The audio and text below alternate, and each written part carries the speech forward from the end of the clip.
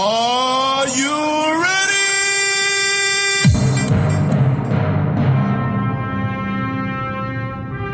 All persons of goodwill must now flee to the kingdom if they would live. In 1917, Christ Jesus began to question those who had made a covenant with the will of God. All who met that It will be significant. I want you God approved, to get up anointed, now. sent from I want all of you to get up out of your chairs. the name of Jehovah and I want you to get up right now and go to the window, open it, and stick your head out and yell, I'm as mad as hell, and I'm not going to take this anymore! Hello again, ladies and joims. Welcome back to the Thursday night meeting. I'm doing a few of these, which I believe I'm going to call All the Crazy. In fact, if that's what the title is right now, then you're in luck. I'm recording these in a batch here in late October. So here's one for you where I thought I was reading this great book by Yuval Noah Harari called Sapiens. Great book, very interesting about evolution, human history. And I had some interesting thoughts on the idea of certainty versus uncertainty and a core complication, philosophical hobby horse of mine over the years. And it's just an interesting thought experiment about belief versus not belief versus being uncertain. This is interesting to me, and we will read some really great texts in and around this subject. But if you have left, again, Jehovah's Witnesses or another religious group, sect, or something similar, what's interesting is I think the back and forth between looking for a new belief system versus accepting when you don't have one, or when to even call it, like, call the score of the game and say, okay, I don't give up, but I don't have one. I haven't found, my replacement to the one belief system. Why this is so interesting for me personally. When I was in my early 20s, I feel like I went through a period of borderline schizophrenia, belief schizophrenia, kind of jumping from one version of events to another. And in a lot of workshops since, and a lot of getting to know people online and through the Reddit forum, it seems like I'm not the only one, even though your mileage will vary, so everybody's experience is a little different in this regard. And I've certainly met people over the years, and they seemed pretty healthy-minded to me, who did, in fact, find their way back to a nominal version of Christianity or Judaism. I've known folks who considered themselves practicing Buddhists. It seemed like they were pretty good to go there. I think that's great. And there's not really a right or wrong here. For some people, Christianity is exceptionally toxic after getting out of any sort of Bible-based cult or sect. And so any trappings of Christianity, the terminology, being in a church, that's a non-starter. Let alone trying to find a home somewhere between, a very kind of extreme or literal Bible-based version of it versus maybe a more liberal-minded version of Christianity. For example, accepting evolution and not believing that the earth was created or the earth has been around for 6,000 years. It doesn't seem like that's what happened. It's normal to explore after your belief system is not there anymore. And it's normal to be a little crazy doing this, putting on different hats and looking for what's next. I went through a period where I was intensely preoccupied with suffering, with looking into warfare, deep, dark shit, right? People being exterminated, genocides, ethnic cleansing, the communist revolution, and how many people suffered and died in it. Horrible things.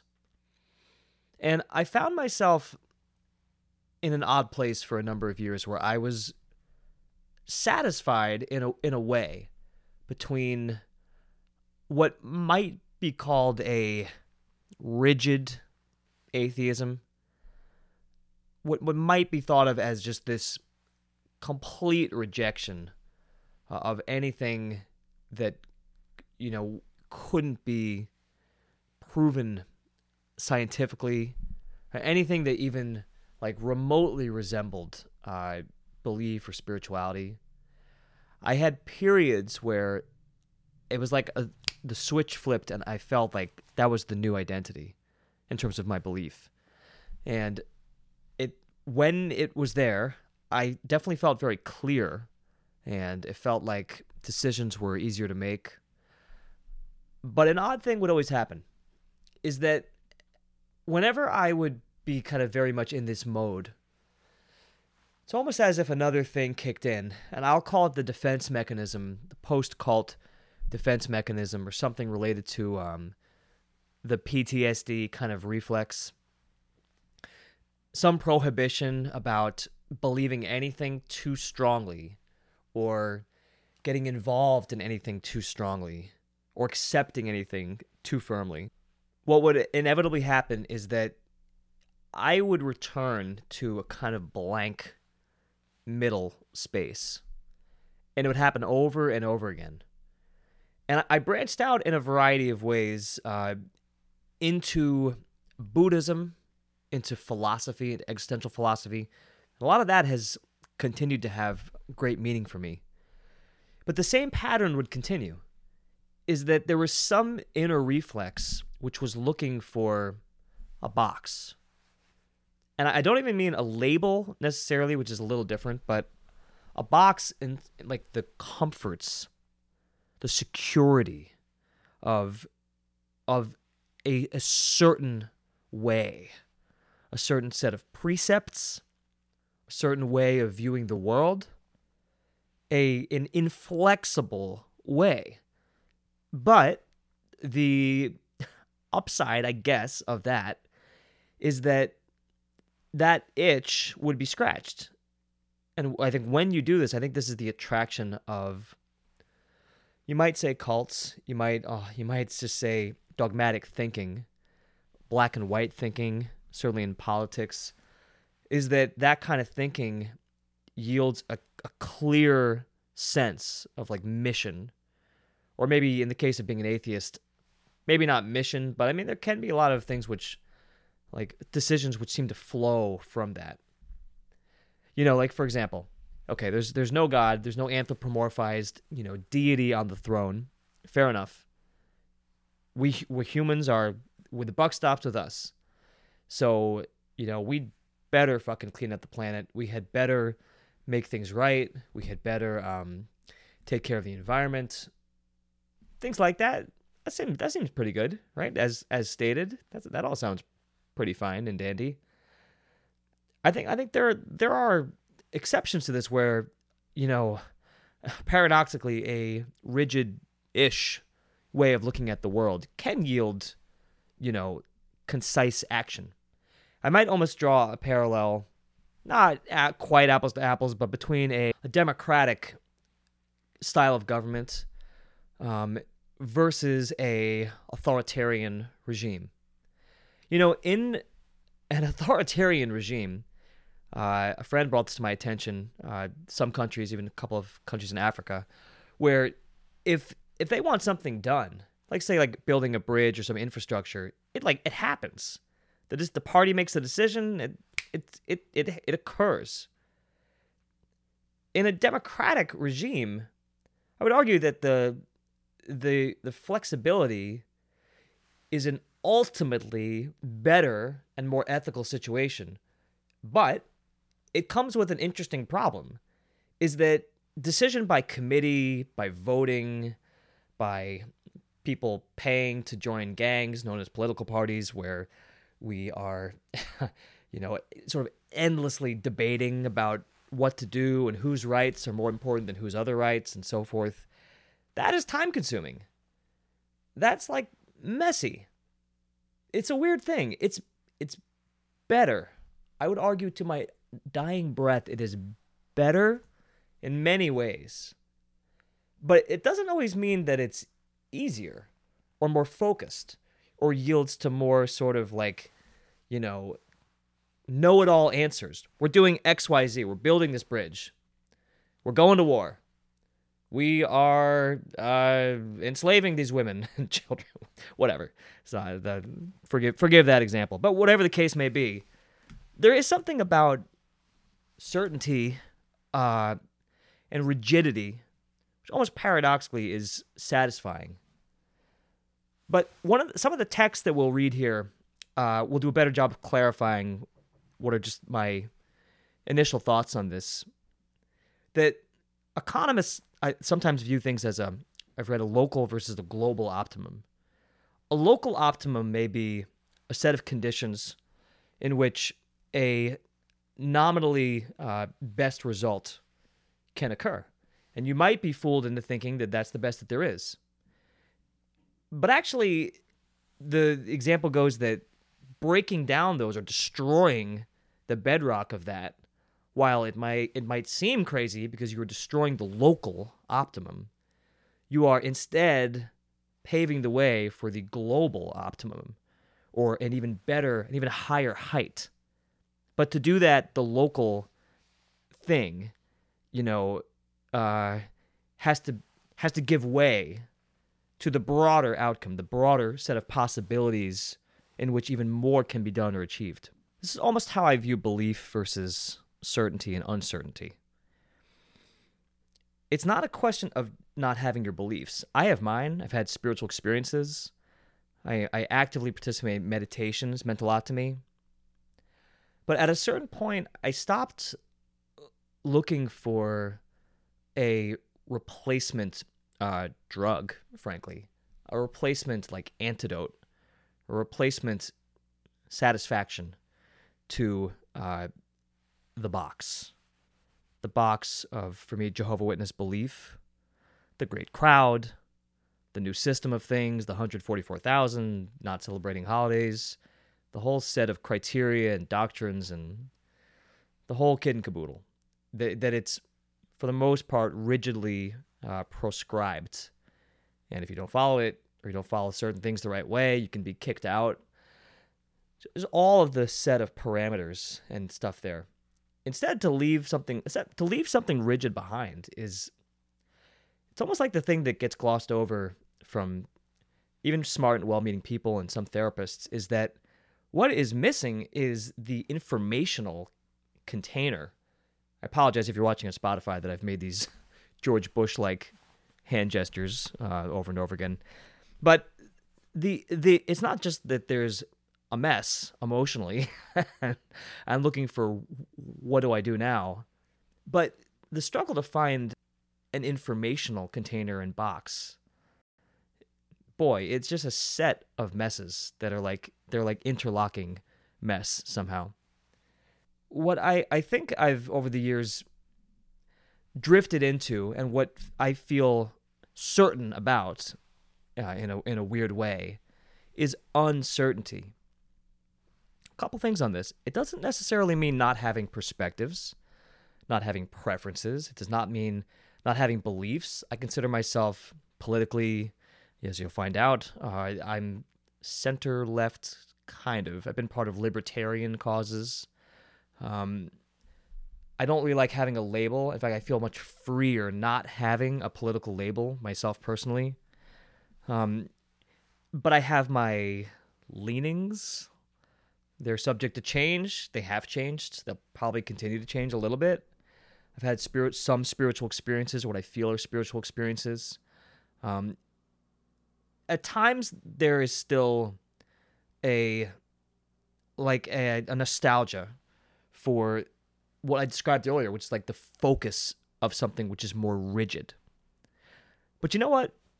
Rigid, as a local optimum, not a global optimum, rigid sucks. It sucks. It actually deprives your life.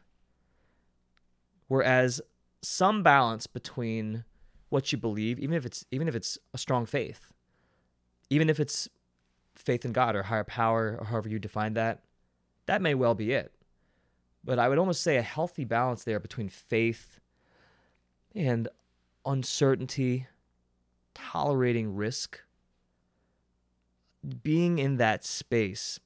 Life is more exciting there. It's more exciting.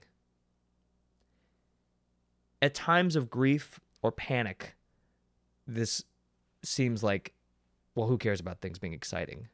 I don't give a fuck about that. I don't want exciting. I want certain. I want relief.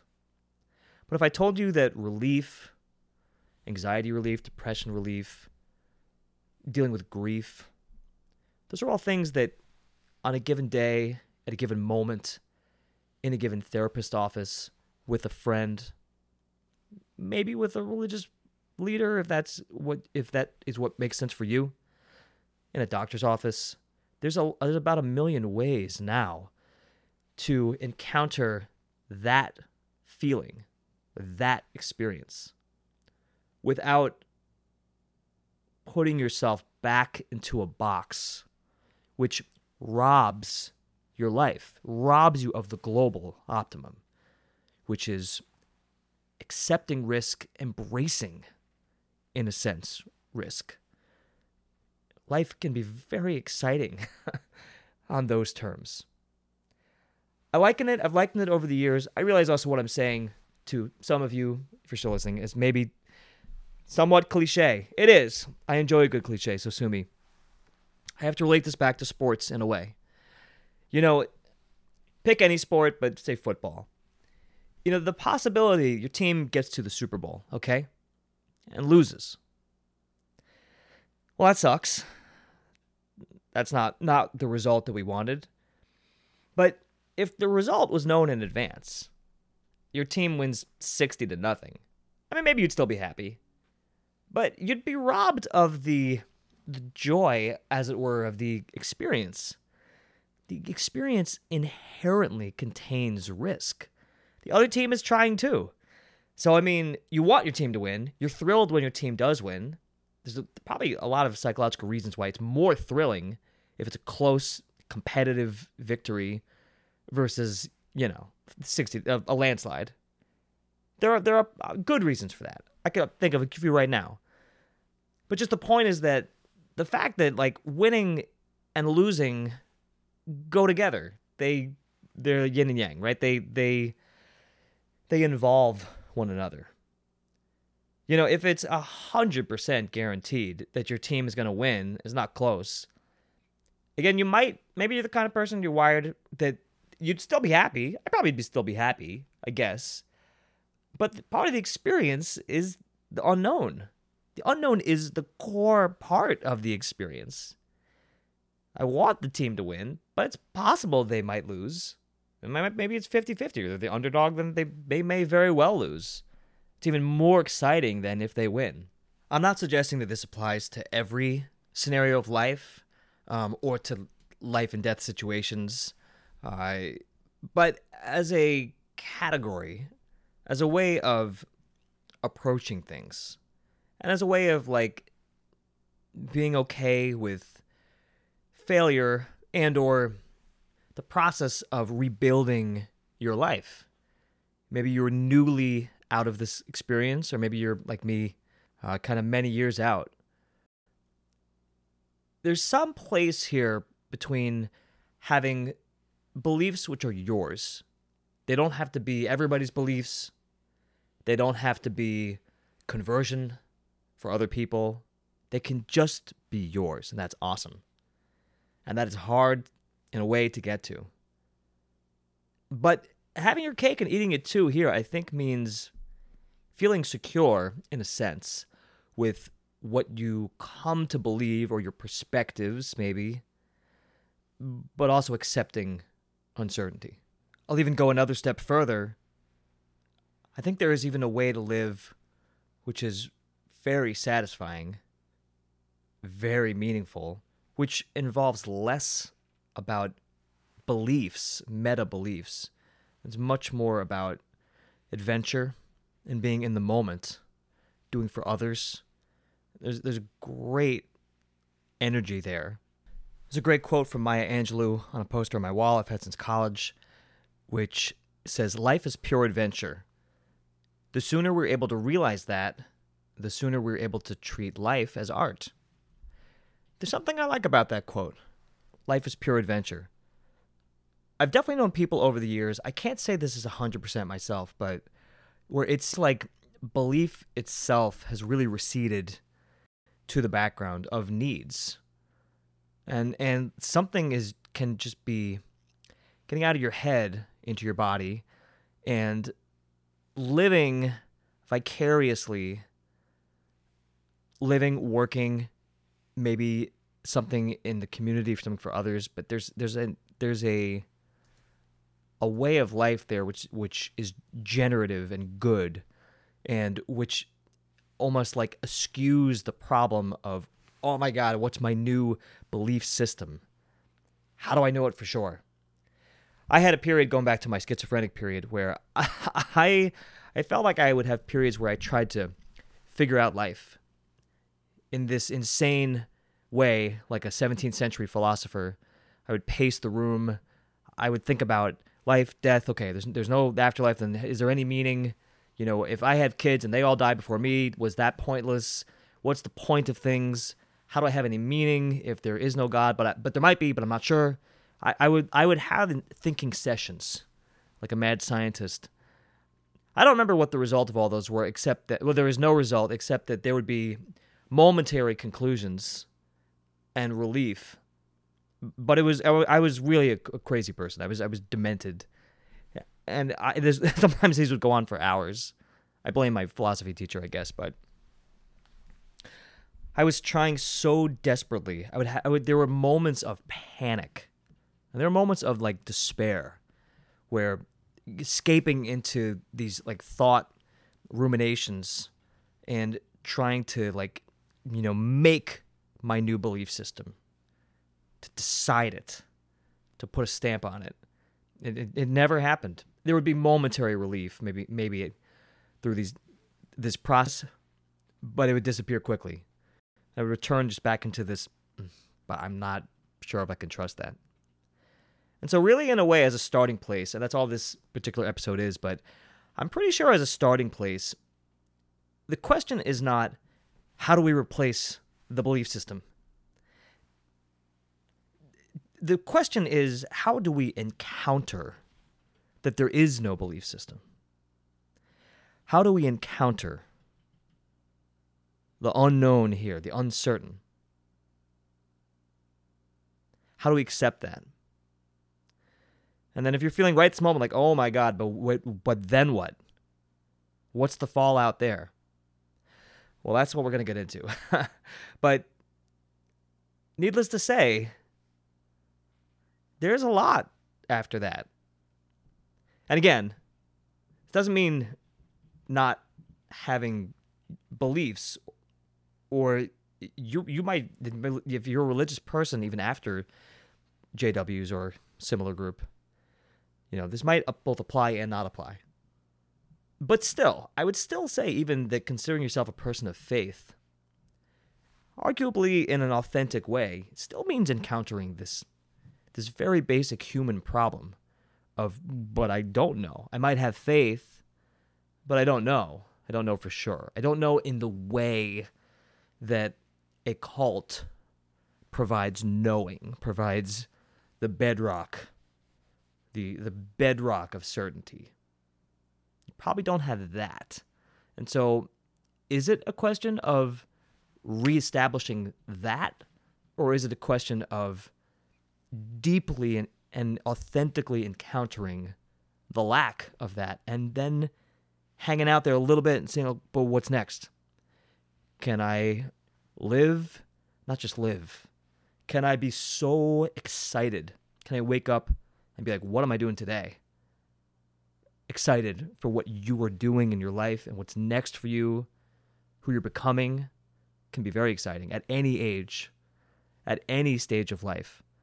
But for that switch to flip, you'll hear me say this a lot, a deep personal belief of mine, perspective, there is something more powerful about the encounter, whatever the thing is, the emotion or the stuckness or the lack of emotion, the lack of affect, the muck, the nothing, whatever the thing is there, sort of in your mind's eye, in the theater of your mind, that space, whatever the thing is there, encountering that thing is more important than washing over it or sticking something else there. It's a first principles question. Get into that thing, exposing that thing, then go from there. We often do the other way around. And when we are anxious, when we're panicking, when we're in despair, especially like post-religious despair, life has no meaning. There's a war in Israel and Gaza. There was the Holocaust. My pet goldfish just died. What's happening to my pet goldfish? Is it an eternal goldfish? Will I see my goldfish in another life? Well, these are the questions. We will talk about some of these questions here. But all of those questions are a periphery in a way to this first. You'll hear me say this a lot, especially around concepts of grief and meaning. The encounter first with what's there or what's not there is the starting place, including about questions of tragedy, life and death, meaning. Incredible energy is released when you first get to the bedrock of the thing, the place where you're stuck at. Okay, so I hope you're finding this interesting. Early days here. Recording these in a batch. I'm not even sure when this one's coming out. But we're going to read some great pieces and authors, diverse thinkers in and around these issues as we explore, again, the aftermath of extreme fundamentalist religious thinking. It's all about that aftermath and what you do with it and the possibilities in your life afterwards. I'm Wesley David. Thank you for hanging out with me here on the Thursday night meeting, and we're going to keep it going. So we'll see you next week. Have a great night.